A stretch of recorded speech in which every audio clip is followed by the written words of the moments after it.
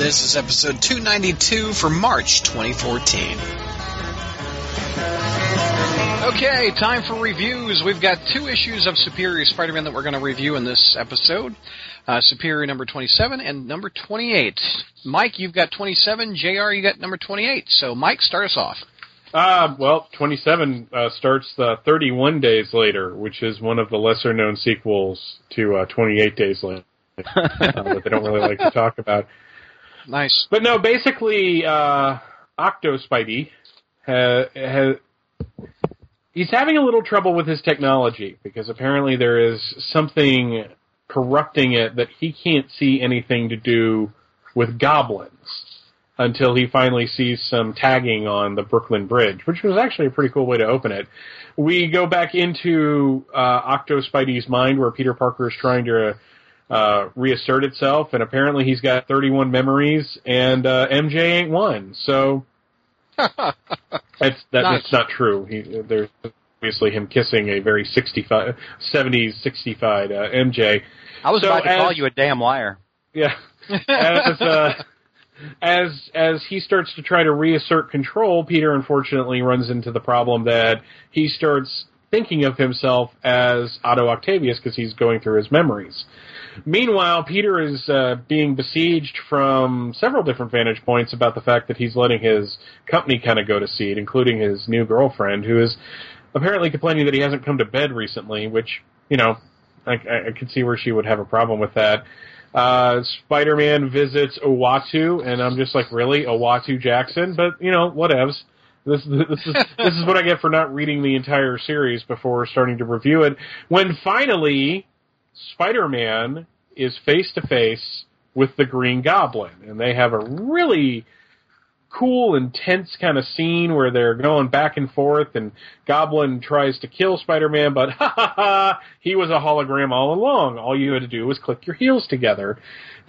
Meanwhile, the real Octo Spidey is on Spider Island, saying, I got you, I had this planned all along, and the Green Goblin's like, I got you, bitches, make it rain. And the issue ends with the Goblin Force attacking Spider Island. And him saying, I know who you are. Mm-hmm. Yeah, I thought that was awesome. No, I enjoyed the hell out of this issue. I really did. Just loved it. Any cons? Not really. Actually, I don't really have any cons. I'd give this a solid A. Right. In all honesty, everything. Excuse me. You know, from what I've been reading, everything seems to have led to this point. Yep. So the fact that this is the payoff, I think Slott seems to really be giving people the payoff to the storyline that, you know, for once in the modern era, we're getting what we were promised. So I loved the confrontation between Otto and the Green Goblin. I liked all the stuff going on in the Mindscape. I liked seeing Anna Maria again. I really like her as a character. And the artwork was just fantastic from start to finish. That scene where he's in the Mindscape of the 31 Memories, it looks like some of it is original art, some of it looks like that scene where he's kissing Mary Jane. That looks straight up cut and pasted from the issue. I don't know if it's true or not. I mean, did you guys think that? I thought it looked similar. I don't know that it was just, you know, that it was a copy. I mean, it's like it's almost exact replica. Also, the Spider-Man on the bridge holding Gwen Stacy looks very, very similar. So Bailey gave it an A. Let's go around the horn, and then we'll do pros and cons. So, George, what's your grade? I also gave it an A. Cool. Hold on. Let me get JR's, and then we'll go around. Okay. JR, what's your grade? I gave it a B+. Okay. I give it an A-. That's really high marks. Yeah. Pros out of JR and George. Let's hear your JR first. Oh, well, I really did enjoy this issue. Some things I really liked. I just love the idea of the Goblin Army. You know, that just kicks all kinds of ass. And then when Spider-Man sees the Brooklyn Bridge, which I'm assuming is a Brooklyn Bridge, with the Green Goblin tattoo logo painted on it. And I just love the way he just understates Osborn. It's not a tirade. It's not Osborn. It's just this almost quiet, acceptance. Yeah. Who else could it be? It couldn't be anybody else. It's Osborn. Give me a little history of the Osborn-Ock relationship over the years, JR. Yeah, there is none. Yeah.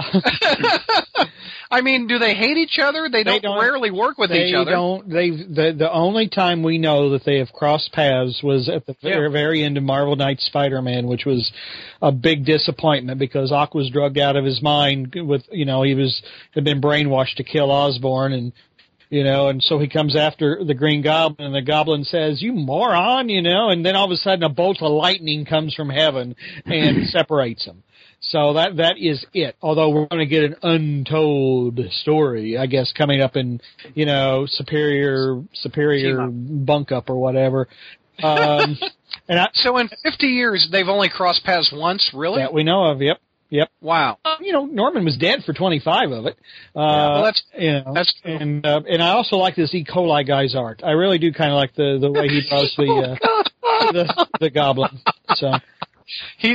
I've never heard him called that, but I agree his art is awesome. George, what's your pros? Like Bailey, the first pro I had listed here was Anna Maria being back. Again, Anna Maria is easily the best supporting character introduced since the creation of the brand new verse. At first, I thought I'd found the flaw when you had Otto's hologram break the table. Well, you think it's Spider-Man, or you think it's Otto, pardon me. And then later on, it's, oh, no, I'm a hologram. But then I remembered back, I was like, didn't we see something similar?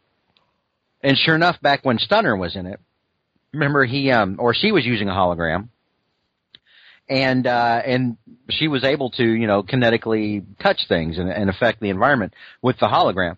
So I was like, okay, well, that's nice. They've brought that back. So at first I was like, wait a minute, what's that? But then I was like, okay, good. No, that's established. Okay. The art by Giuseppe Camuncoli is really good, and I love the visuals on the Spider Island assault at the end. Only cons I really had was that I wish it had been an actual Otto Norman discussion instead of an Otto whoever the hell it is discussion. Yeah. And Carly is still alive. A minus out of me also. I thought the artwork was amazing. I like his art better than Mr. Ramos. And I like that Norman has the upper hand on Ock. Because Norman, I guess, is my favorite Spider-Man villain, due to all the conversations over the years with JR. Venom used to be tops, and then JR talked me out of it.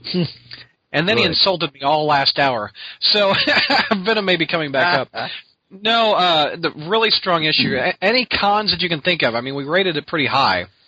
Any cons, gang? No, it was a really good story. It really was. Yeah. I'm just a little worried again with this 31 Memories thing because they're so specific about it. Like I said last year, backdoor reboot or something. It just seems like. But, I'm sorry. I'm sorry. I was about to say, it just seems like the fact that they say 31 memories, like 31 flavors of Baskin-Robbins ice cream, that it's going to mean something, and we're probably not going to like what it eventually means. But maybe that's just me being cynical. He'll not remember something that we loved or something like that. Yeah.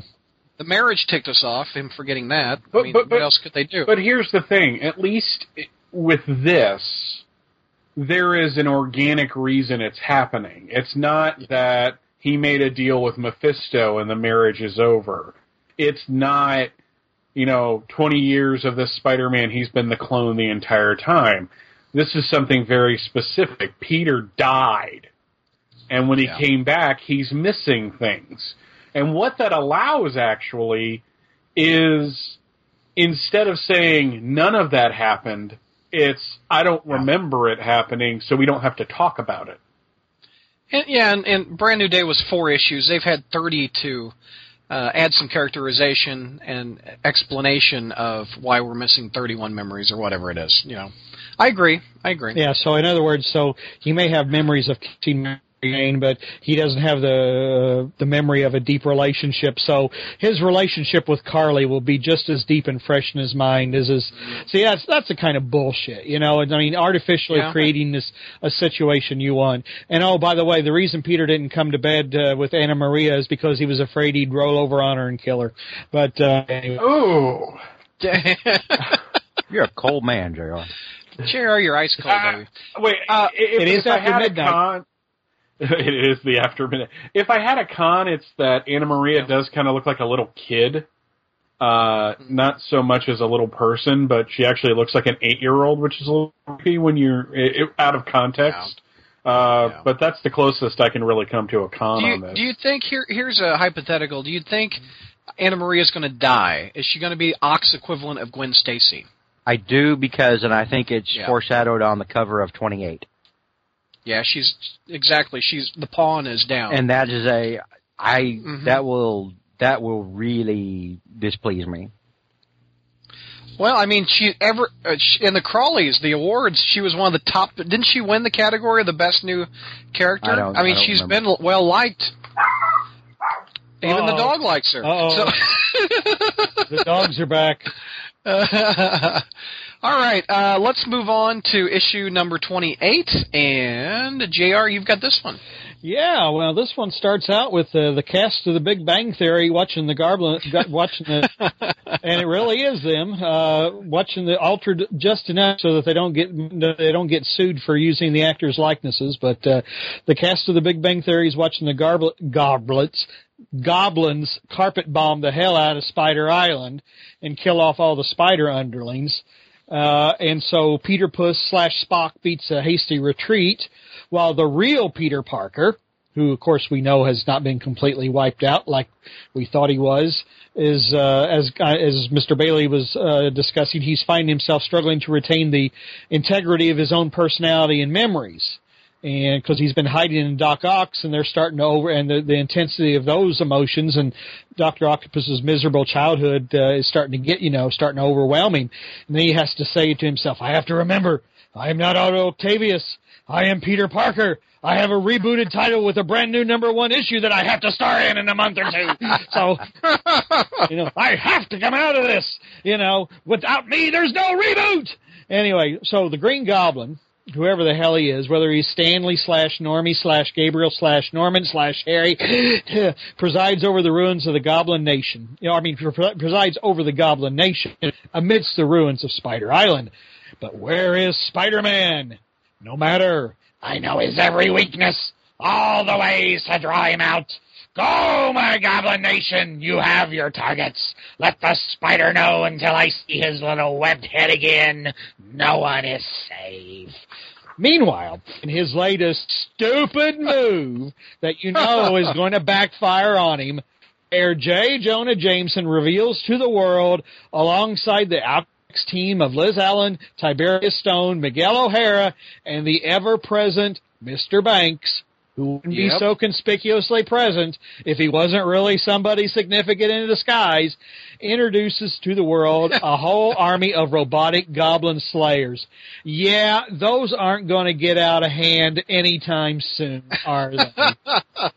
Anyway, Mary Jane, who is wasting no time working up a head of steam, or maybe some other kind of head, with her new boyfriend, the firefighter. Whoa. Wow. JR. Comes under, well, it is after midnight. Don't feed me after midnight. Anyway, they come under attack by a bunch. We have Stripe on the line, evidently, from Gremlins here. They come under attack by a bunch of little goblins. Well, this is about the third time Mary Jane has come under attack by these little goons. So she's over this damsel in distress bullshit and whips out a pair of web shooters and webs them to the wall, saying, "You just got spanked, Mary Jane Watson style." I love that scene. Yeah, I thought that good. was awesome. Anyway, before the firefighter boyfriend is able to ask her if he could be spanked Mary Jane Watson style, Mary Jane knows that, obviously an attack by the goblins means that, the goblin knows something or thinks he knows something, and that everybody who knows Peter is at risk. So she goes around, and she is able to rescue Aunt May and JJJ Sr. before they can be snatched up by goblin ninjas. And while this is going on, so much going on, Peter is attacked by the Wraith and then by the Goblin Bitch, who we also know is Carly Cooper. And Monster. What's that? Monster is her name, yeah. No, I like the Goblin Bitch better. All right, then. Anyway, her earpiece is destroyed. So now it means that the Goblin can't listen in, and she, struggling against the Goblin formula she tells Peter that, one, she knows who he is, really is, and that she needs his help to recover because he has absolutely no idea what the Goblin's got in store for him. So, but also what's going on now, though, is Peter may be losing his battle with Otto's memories because when we leave off, he says, "I am not Otto Octavius, I am Dr. Octopus." And in the last page, Anna Maria Marconi is being flagged by the driver of a car who says, "Hey, little girl, you need a ride?" And it's Lily Hollister, who we know as Menace, which apparently this Menace we've been seeing apparently really is her. I'd always wondered because I never know when Slott is being fair with his mysteries. So anyway, it is Lily Hollister saying Mary Jane Watson has sent her to corral everyone close to Peter Parker's the Goblin. Get them, but we know better. To be continued. What's your grade on it, JR? I didn't like it as much as I liked the other one. I gave this one a B. I gave this one a B minus. It kind of faltered a little bit. I need to see things pick up a little bit. I 100% agree with you. I give it a B also. George? I also gave it grade? I gave it a B. And Michael? I'll give it a B too. Okay. Pros. What do we really love about the issue? I like the Mary Jane scene. Mary Jane acting like Mary Jane again. Yep. It seems just odd with her with another guy. I mean, after all these years, it just is awkward. Yeah, I'm hoping he gets killed. At least he's not a doper like that other guy. I mean, he's a firefighter, so he's a good guy. But yeah, at least he's a normal guy. Yeah, not some some actor. Yeah, not like some that. doper celebrity. That is odd. Any other pros? I really liked the Mindscape stuff with Peter, and we get a very Jam DeMatteis backstory with an abusive parent and all that. But it was actually really cool to see Peter struggling through his memories. And both of those issues with the double page spread are really well done. Mm-hmm. Yeah, it's just exciting. Yeah. I like that. I mean, we've got all these new Spider Slayers, not Spider Slayers, which I guess Spidey 2099 is going to help fight next issue. But again, I'm scared of what the cover means for Anna. I mean, can you see the Goblin throwing her off the bridge? I can. I don't know. I can see her getting killed collaterally, maybe even by something Otto does. It would take her twice as long to fall, though. That's the depressing part. Oh, God almighty. You guys, man. People are monsters. No. I don't want to hear it from you, George. They're goblin bitches, not monsters. Yeah. The thing I would argue, I was going to say I would argue against Anna Maria getting killed because I would think that there would be more drama and more, kind of tragedy. He survives, but Otto is purged from Peter Parker's mind, and Peter, I don't know you. I'm sorry, but I don't know you, and just absolutely break her heart. But, Marvel never does go for the most dramatic. They go for the cheapest, the cheapest way out. So they just may kill her and create false drama that way. Right. Any cons? We did kind of the pros. Any cons? Yeah, Mary Jane acting like Mary Jane again reminds us how poorly now a character has been portrayed this whole time. Yeah,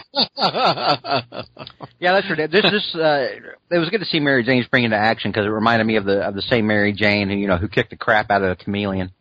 Yeah. And who went after that. Oh God.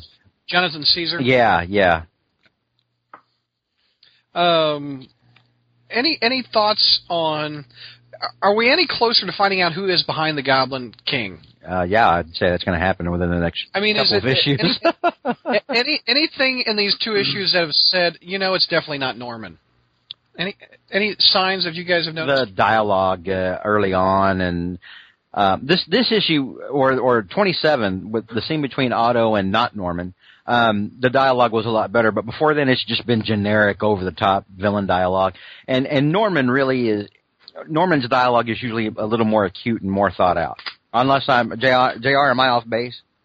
Depends on who's writing him, to be honest. Yeah, that's true. I mean, I've seen some really dreadful, renderings of Norman where he's just nothing more than your typical ranting Saturday morning cartoon villain. I don't know. The only clue they gave us that he, that to his identity would be that he, was the Spider Island carnage reminding him of having an empire in ruins, and he was never going to let that happen to him again. But they could apply to Norman, or who knows who it could apply to. So I don't know. The Wraith, I really don't care about the Wraith at all. I like the Wraith in the book. I mean, I don't really think she adds anything to the book. Well, I mean, she's just in there. I like the fact that it's like a hot Asian chick. I always support that. What else was I going to say? There was one more thing. Bailey, you like the Wraith? I'm indifferent. I mean, I don't dislike her. I don't like her. I think it's kind of an unnecessary complication in this whole thing. It's like the whole thing, Carly Cooper becoming, monster. It really doesn't do anything for me. It's not so bad that it brings down the story, because it's kind of integral to the story. I mean, what happens to Carly? And as we kind of talked about last month, Carly is no longer the, hey, look, this girl's perfect for you. She's actually kind of a real flesh and blood character that's now going through something traumatic. Yeah. So that's kind of interesting. But as far as the Wraith, it's just like, okay, she's there, fine. She's not there, I'd be okay with that too. My only con for this issue really is, again, on the artistic front, that Anna Maria looks like a small child. And I think that's just, for an artist that, one, draws a hell of a great Spider-Man. I mean, I really am getting to like this costume. I know people have been, with it for over 2 years now. I'm just now coming into it, but I really like it. I think it has a really great blending of several variations that I've seen over the year. It's kind of like, the best blending of the black costume and the classic costume that I've really ever seen. And it makes perfect sense that you would have this new costume. And with the artwork being so strong in the flashbacks, I mean, it's not just taking old pages and redoing them. It's the artist doing his interpretation of those, which is a breath of fresh air right now when you really think about it. Because Marvel loves to scan in the old panels and all that. Right. But all that, again, it's not ruined, but it's just like whenever we see Anna Maria, I don't think grown woman who just happens to be short. I think, God, she looks like she's 8. Especially when she's standing in front of the car, it's really off-putting. Yeah. Well, it's easy. It may be artistically that may be hard. I mean, I think, but that's different from Puck and Alpha Flight, because Puck is a dude.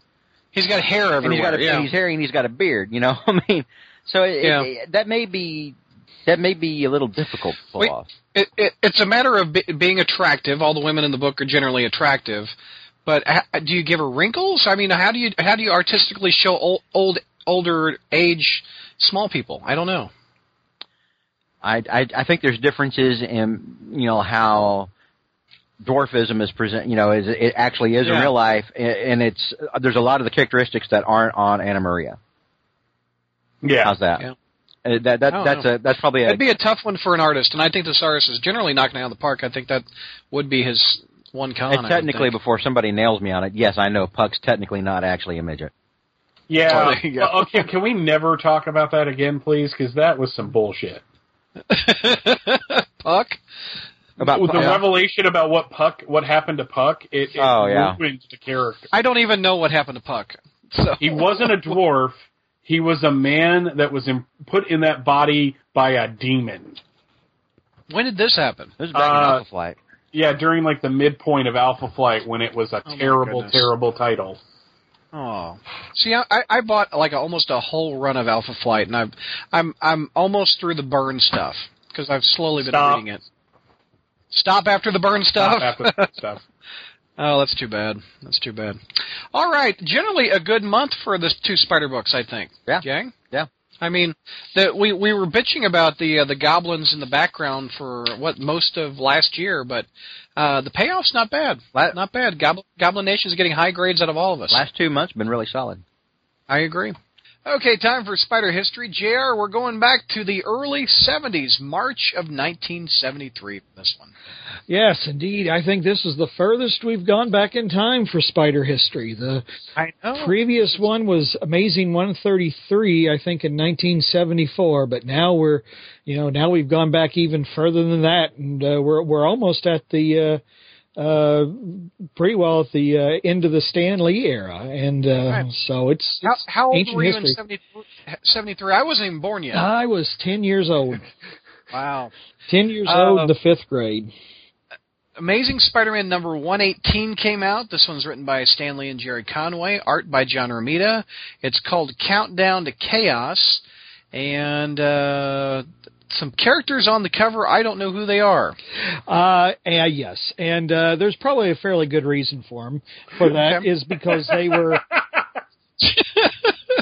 little-known Spider. Oh, my heavens.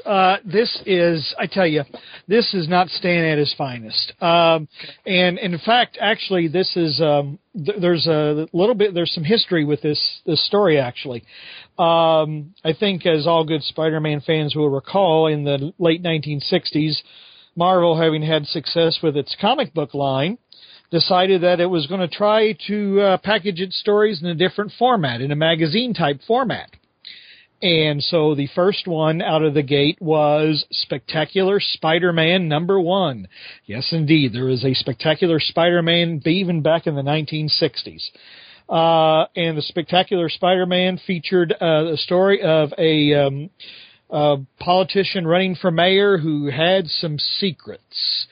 Well, they did that one, and then they did a color Spectacular Spider-Man number 2, which was a classic Spider-Man Green Goblin story.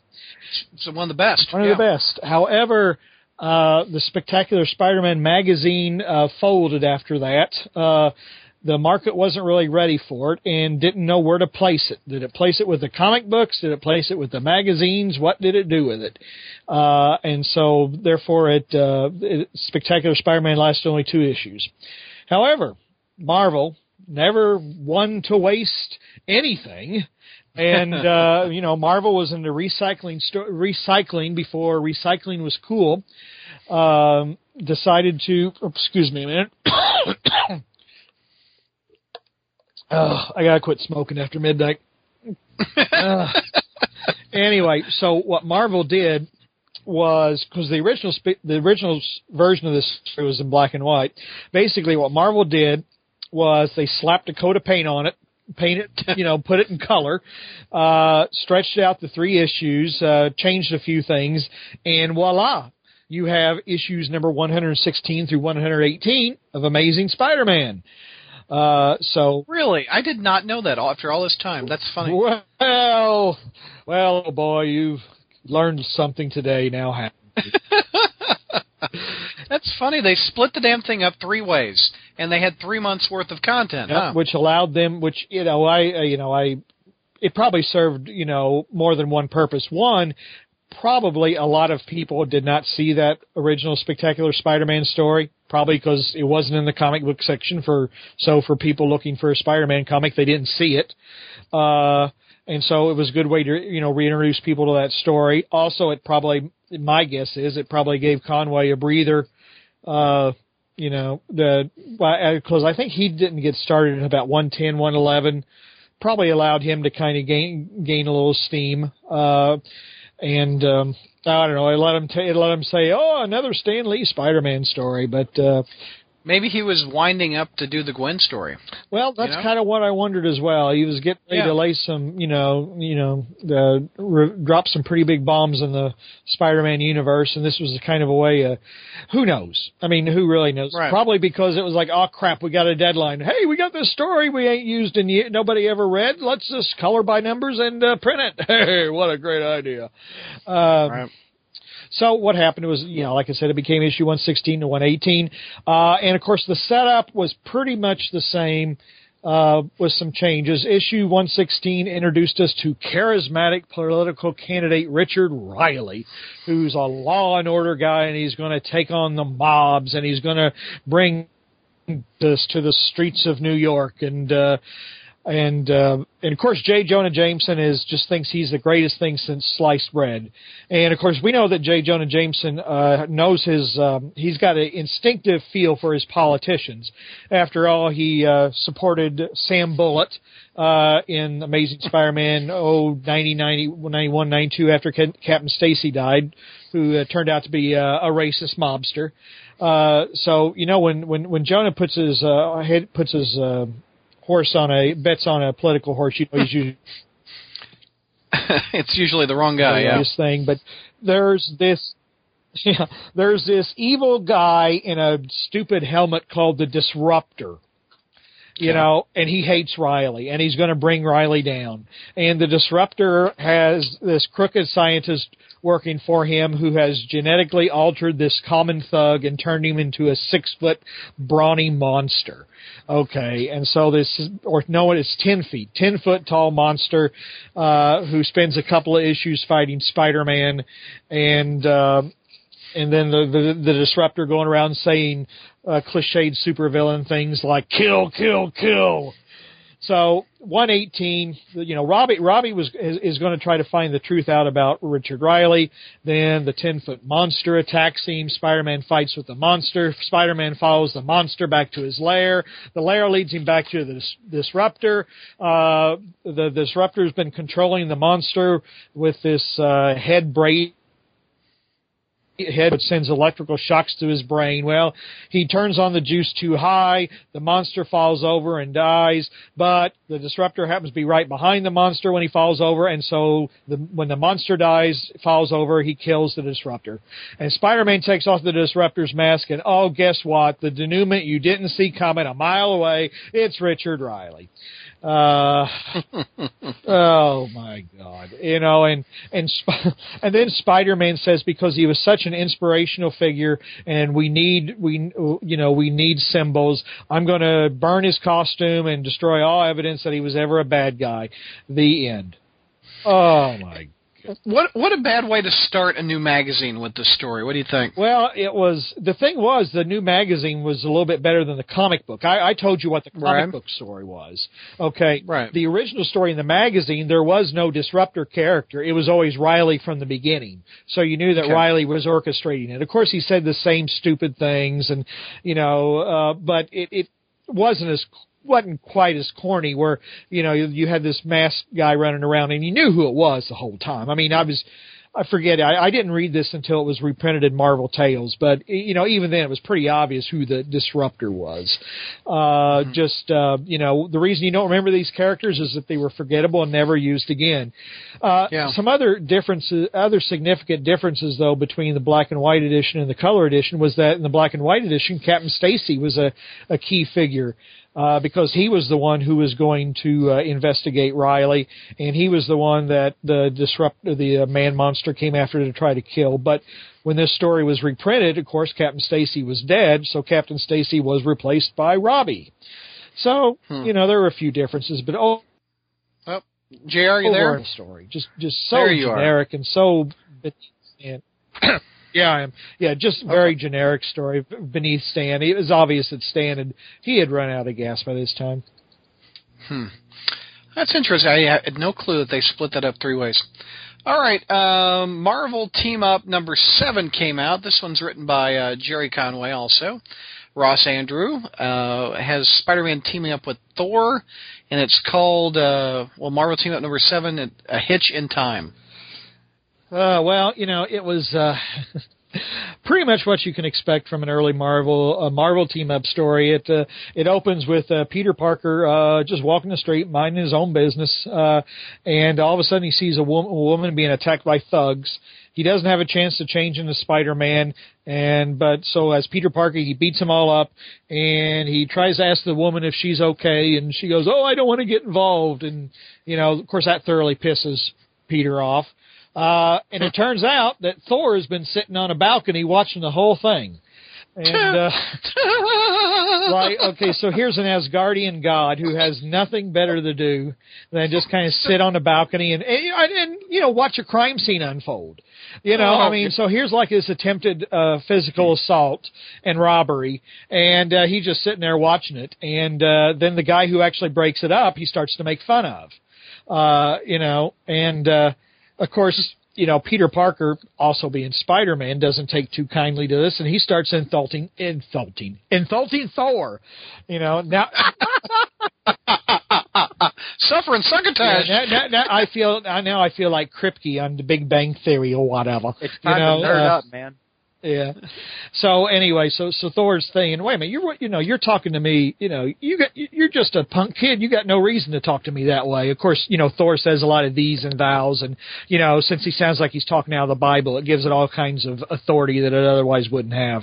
But anyway, then all of a sudden the universe goes dark or whatever, and everything stops. Like time, everything stops, and it's just Thor and Peter Parker. It's like, oh my God, what's going on?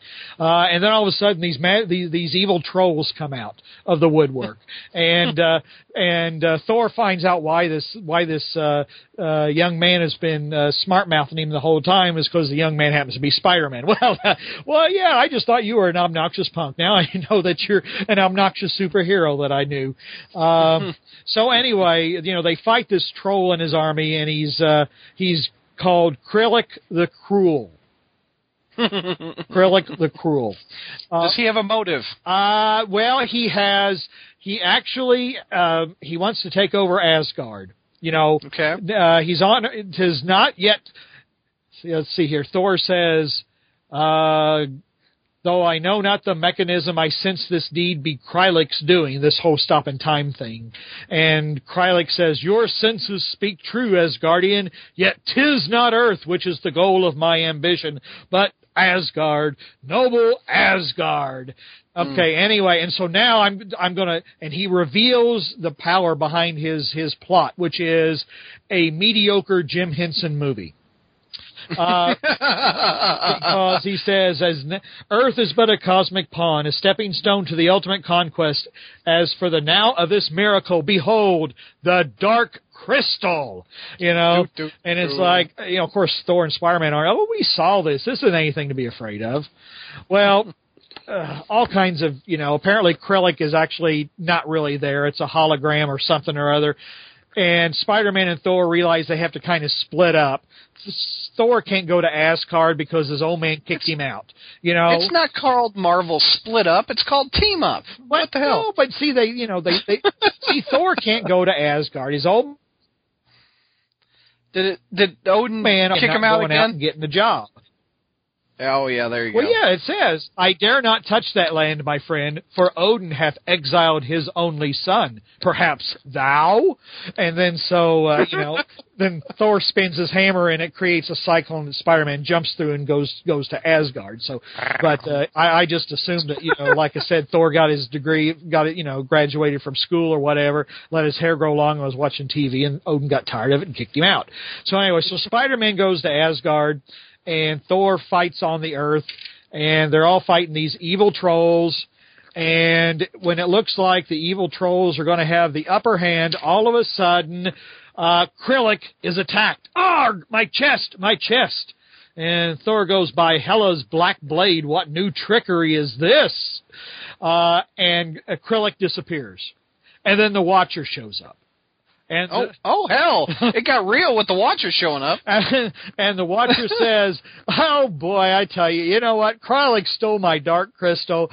You know what? I shouldn't. I shouldn't have. When I saw this little troll and he said, 'Hey, look over there,' I shouldn't have looked, because then he stole the Dark Crystal, and he created all this." And he created all this havoc. Now I've got it back, guys. Everything's okay. Let's see here. The Asgard, what's it? Okay, yeah. Apparently, Krillik intended to destroy Asgard while its gods stood outside the flow of time, and to this end he froze Earth as well, fearing that its heroes might somehow protect the threatened Asgardians. Lucky he missed us, right, Goldilocks? Says Spider-Man. Ah, but was it only luck, my friend? And then the Watcher says, a question to ponder, Thunder God, on your journey home. Farewell. Wow. And then when all trace of the trolls has been removed, the Watcher pauses and yet ponders. Was it luck which involved Spider-Man and Thor? Or was it, as it must always be, something more? Perhaps the end. So, evil troll, Watcher. The Watcher comes in with like a Deus Ex Machina or whatever, yeah, he stole the he stole my bad Jim Henson movie, and I've come to take it back, and the universe is saved. The end. Marvel Team Up #7.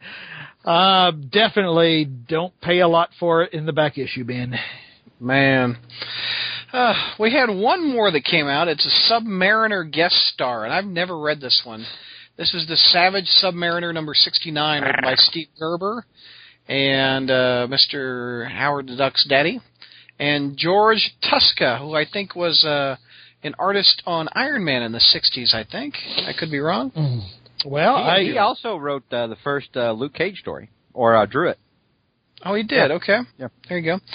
Two Worlds and a Dark Destiny is the name of this one, George. I mean, JR. Well, sorry. There's probably a good reason you hadn't read it before. One, because it was in the Submariners magazine, and the Submariner has always been the most annoying prick in the entire Marvel universe.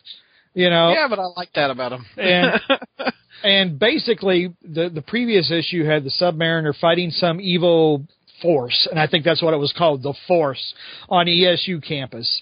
And so at the end, at the beginning of issue 69 of Submariner, he's trying to get away from the cops. Spider-Man comes up behind him, and when after the Submariner, does a wrestling move on him and throws him over his shoulder or whatever, and Spider-Man says, "Hey, Subby, I just want to talk to you." It's like, "Hey, you got this, by the way, you're a dead ringer for Leonard Nimoy. Anybody ever tell you that?" And then Submariner says, "Oh, I didn't. Oh, it's Spider-Man. Hey, how you doing, pal?" And Spider-Man says, "Well, gee, Submariner, I saw you beating up all those bad guys at ESU. Well, what the hell are you doing here?" So Spider-Man's only purpose in this story is to serve as a pretext for the Submariner to pull a slot and explain everything that has happened. And he's a recap page, huh? Spider-Man serves the purpose of being a recap page. And then says, "Well, Subby, good luck to you." And Subby flies off, and Spider-Man says, "Well, my life sucks, and Gwen got killed. That sucks, but the Submariner, all his people died, and his pointed ear gimmick was ripped off by Gene Roddenberry. Yeah. Rodden. He's wearing his really stupid black." Yeah. He's really wearing this stupid black costume right now, because he didn't look stupid enough in his green, bathing suit with his little wings. So Submariner goes off and has an adventure, and totally without Spider-Man, you didn't miss anything. Wow. The book didn't last much longer than this. This was probably an attempt to boost the sales with the Spider-Man appearance, I imagine. Yeah, it was over in, I think, issue 72. And, of course, they brought him back in Volume 2. That got canceled. They brought him back for Volume 3. That got canceled. Didn't they bring him back as a famous movie producer? That got canceled. Then, he was a CEO with Byrne, in the 90s. Yeah, and then they also, when they originally had they tried to bring Marvel Team Up back. It was Spider-Man for 7 issues. Then the Submariner took it over for the last 5, and it got canceled. But he just continues to show up, even though he's just a big pompous asshole, and I just do not understand his appeal. I like his cockiness. I honestly do. I mean, what the hell is an Imperius Rex? I mean, it's like evil. It's a dinosaur. I mean, when I think of a Rex, I think of it as like a big dinosaur. Imperius Rex. I mean, Rex means king, JR. He might as well be saying Godzilla. Oh my God! Am I the only one that likes Namor? I love Namor. No, me too. I really like, and I like the fact that Namor's a prick. Yeah, I do too. I've always liked that. And Namor and Doctor Strange, in my opinion, are two characters that are so good, but by God, they can't keep a series going. And I'll read every single one that comes out of those two. Well, there's a lot of trying to reinvent the wheel every time somebody tries to take over. You have the same thing with the Fantastic Four, except you can't not have a Fantastic Four book. Right. You know, I mean, they were the first big Marvel team. So, but yeah, a lot of times people will take it over and decide, well, I'm just going to do whatever the hell I want to do, even if it's, you know, completely. Byrne did that. Byrne, when he did Namor, it was like he took Namor out of Atlantis and put him into the, you know, effing boardroom. Yeah. JR, this sounds like a horrible month for Spider history. It was not a good one. That was not a good one. And, and the thing was, though, this story was done back when my mother was still alive, and I still criticized it. You know, I mean, I thought that old people like me only criticized the current stories, you know, because they weren't the same ones that were being told when my mother still is alive, though. 10-year-old JR was ticked that he spent 20 cents. Yeah. For under $1 you spent on these two books. Well, yeah, I know. 40 cents together, yeah. I know, and it wasn't worth the 40 cents, you know. But we only criticized. We what? The mind. Whoa! All right. We only criticize the new stuff, not the old stuff. We criticize it all. Everything has pros and cons. Before we wrap this show up, I think we forgot last month recommendations, so let's go around the horn. Mr. Bailey, what do you recommend? We haven't heard recommendations out of you in a while. Well, you know, in a long time. I was about to say. In a long time, yeah. Well, that's what she said. Hey! What's Bailey gonna say? I got me some diabetes today. Sorry. Wow. Okay, I'm going to recommend a comic and a podcast. All right. Forever Evil #6 was everything I've wanted out of a Jeff Johns crossover in years. It was actually. I'm trying to find reasons to hate this story, and I can't. I mean, I have a couple quibbles here and there, but the revelation at the end of issue 6 just basically turned the entire story around for me, and I was just like, "Oh, this is awesome!" So, Forever Evil. What is that? Basically, the Crime Syndicate, which is the evil version of the Justice League from an alternate universe, has come and taken over the Earth. Now, I know you guys are going to think that this is the most original storyline ever, but after Forever Evil is wrapped up, Lex Luthor is going to be part of the Justice League. Yeah, I read that today. Good grief. So I read that. We can make Norman Osborn jokes in a couple of months. Anyways, but no.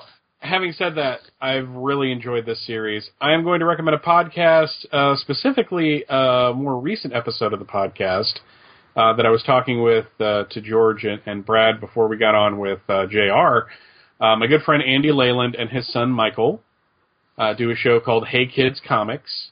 Father-son team, different generations, different perspectives. Highly entertaining show. Andy is a huge Spider-Man fan, one of his top 5 characters. Is he the dad or the son? He's the dad. Okay. Andy is a huge Spider-Man fan from way back. One of the few people that has ever really been able to calmly explain to me why he didn't like the marriage. Really? Yeah. In a really like not well, it just doesn't fit with the character. No, he like it with everything with Andy. He has some serious thinking behind it. But in a recent episode, he covered and I'm fat. This is one of the reasons why I like listening to the show. He's from the UK, so he grew up with Spider-Man Weekly, basically. And it was how they reprinted Spider-Man over in England. And at one point during right around the time of Secret Wars, because of how the UK reprints went, they didn't want to go into the black costume. So they actually had several issues where it was a completely original Spider-Man story that has, to my knowledge, never been reprinted in the United States. And him and his son cover it on the most recent episode as of this recording. And it was kind of fascinating because, one, it has some of the first artwork from Barry Kitson, who would years later go on to draw the character again. And it's just this it's not, it doesn't sound like a very good story, but man, they have a lot of fun talking about it and kind of picking it apart, but liking what they like about it. So basically, this story is Spider-Man going over to England and getting involved in adventure over there. So, just kind of interesting. Plus, you get a lot of history on the UK distribution and the reprints and all that, and of the Spider-Man series specifically. So, Hey Kids Comics over at www.twotruefreaks.com. Very cool. George, what do you like this month? I finally got into House of Cards. Yeah. On Netflix and got through season 1, and damn, I really enjoy it. I stayed away from it a long time because I was like, okay, this is just going to be another, leftist slanted Aaron Sorkin. I've seen all this crap before, kind of thing. Because anytime Hollywood tries to do politics, it's all this Aaron Sorkin crap. I was very wrong. It is extremely not that. It is more like Shakespeare, or like King Lear, or maybe Count of Monte Cristo, and it's very revenge driven. It's very power driven, and it's very, very well written. So I've enjoyed that, and also Agents of S.H.I.E.L.D. have picked up real big this week. I don't know if any of you are still watching it or have watched it. It had a real slow start. This season. And, a lot of shows have rocky first seasons and then, have really good... But Buffy the Vampire Slayer, first of all, I mean, the first season was okay, but the best seasons were 2 and 3, And so, I want people to give it another chance. This week, I mean, things really went through the roof, and now, I say this week... Was this the Sif episode? No, the Sif episode is coming Tuesday. Okay. You've got Lorelei coming to Earth from Asgard, and that's, I believe from the Simonson. Yeah, she's like the Enchantress's sister. And Sif basically follows her, and I guess Sif's hunting her down. So there's going to be a lot of really cool stuff next week as well. But at the end of, I don't want to ruin it, but yeah, don't spoil it because I'm 5 episodes. Okay, well, at the end of this week's episode, of the one that just ran in the first week of March, by the end of that, something hits the roof, and you're like, oh, okay. Hopefully this is Betty Draper shooting at the birds for this show. All right. So those are my recommendations. George and Bailey, are you still watching that show, or did you give up on it? Watching what? Or did you even try it? S.H.I.E.L.D. No, I just recommended it. No, I said Bailey and JR. I got it. JR and yeah. When it premiered, I was working nights for an entire month, so I never got to watch it. And I'm really weird if I start watching a show and I miss 3 episodes, or if I don't catch the first couple episodes, it's kind of dead to me. Not in a bad way. It's just not on the radar. So I figure at one point I'll just sit down with a box set, or if it comes to Netflix, and just crack out on the entire thing. Do you have a DVR? That's how it's I'm watching. Broken, and I'm lazy about getting it fixed. So, JR, do you watch S.H.I.E.L.D. or have you given up on it? I never watched it to begin with. To me, it looked like ABC and Marvel was trying to do a bargain basement superhero story series without any superheroes in it, so they wouldn't have to spend the money. Well, they're about to have... That sums it up, honestly. I think so far, honestly. Well, they've already had Graviton in there. They're about to have... Graviton? What the hell is a Graviton? The guy... Oh, he's a great Avengers villain. Dude, Spidey fought him during Acts of Vengeance, JR. We just did that on Fight Club. Yeah, but they all exchanged each other's lame villains. I mean, Spidey never fought him again. I mean, what the hell is a Graviton? He fought him twice. He fought him in Acts of Vengeance, and then he fought him right after Acts of Vengeance. Okay. JR needs to listen to podcast 288. He's listening to Fight Club, I know, right? We just covered it. Still not impressed. Gravitron. Ooh, I'm going to turn in to see Agents of S.H.I.E.L.D. because, oh, by the way, Graviton is on this episode. Graviton was in there. Deathlock is going to be in there. Yeah. JR just doesn't like anything. No, I don't. And another thing, too, oh, no. It's like, I can't understand Thor. I don't understand Thor at all. I mean, you got Lady Sif who's panting after your ass, but you go after Jane Foster, Natalie Portman. I mean, no, I'm sorry. Sif wins this battle hands down. Okay, yes. Sif overall, in the end, Sif is going to win the battle because she's going to live a lot longer than Jane Foster. Probably the actress is signed a contract for more movies, maybe? I don't know. No, Natalie Portman wants to get out of it. Yeah, she does. So eventually, I'm assuming something bad's going to happen to her by Thor 3 or, something. But, yeah, I mean, they're already putting the seeds in there in the Thor movies of Thor and Sif being attracted to one another, so. That's cool. Anything else, George? You've been getting into Mad Men. You want to talk about that? That's my recommendation for the month. Oh, sorry. I didn't mean to blow it. Yeah, I had one, and there it goes. Thanks, George. My recommendation is Mad Men. In the last 2 months, I've blown through 5 seasons, and just love it. Donald Draper and his wife are two of the most horrible people in the world, and I can't look away. What was? Remember, you had somebody tell you, you just got to tough it out until you get to that one. It was you. Yeah. You told me because I was like, oh my God, the season 1 is so slow, and then Betty Draper starts shooting at the pigeons, and then it all changed. And she just goes crazy, and I'm like, oh, this is getting good, and it's real. I can't look away now. So I highly recommend Mad Men. It's out on Netflix, etc. I'm still enjoying Walking Dead. Had a really strong episode last week with Daryl. Yeah, I like that episode. I've been watching that too. Yeah, that was really good. Tonight I read 2 issues of Wolverine by Cornell and Ryan Stegman. And issue 2 has a Superior Spider-Man appearance in it, which is really pretty good. I like Cornell's been doing a really good job with Wolverine, so check that out. And JR, what do you recommend? What do you like? Nothing. That's how we're ending? With you saying nothing? He's like the anti-Mikey from Life Cereal. I saw. Unfortunately, I'm stopping you right there. What? I am going to put down the lie that is the Life Cereal commercial. Mikey didn't like anything, which is why they were surprised he liked Life Cereal. Isn't that what I said? I thought you said the opposite of that. I'm sorry. What did I say? Who knows? Oh, I did. I said it was the anti. I'm sorry. That's my bad. You're right, and I'm an asshole for saying it, Bailey. I saw 2 movies since the last time we talked, and I can't recommend either one of them. I was disappointed in both of them. What'd you see? The Lego Movie and RoboCop. I knew RoboCop was awesome.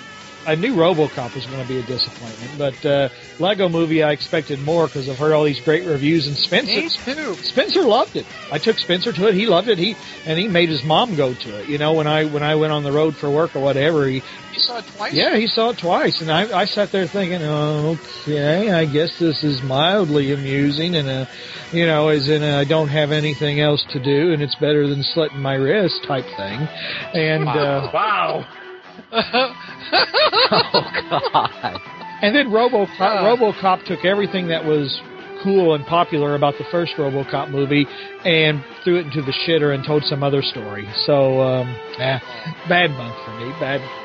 I'm glad someone didn't like the Lego Movie. I didn't care for it either, and everyone's shocked at that. Bailey, did I hear you say you saw it? No, I want to see it because apparently everything is awesome. Everything is awesome. Yeah. And apparently everything is also cool when you're part of a team.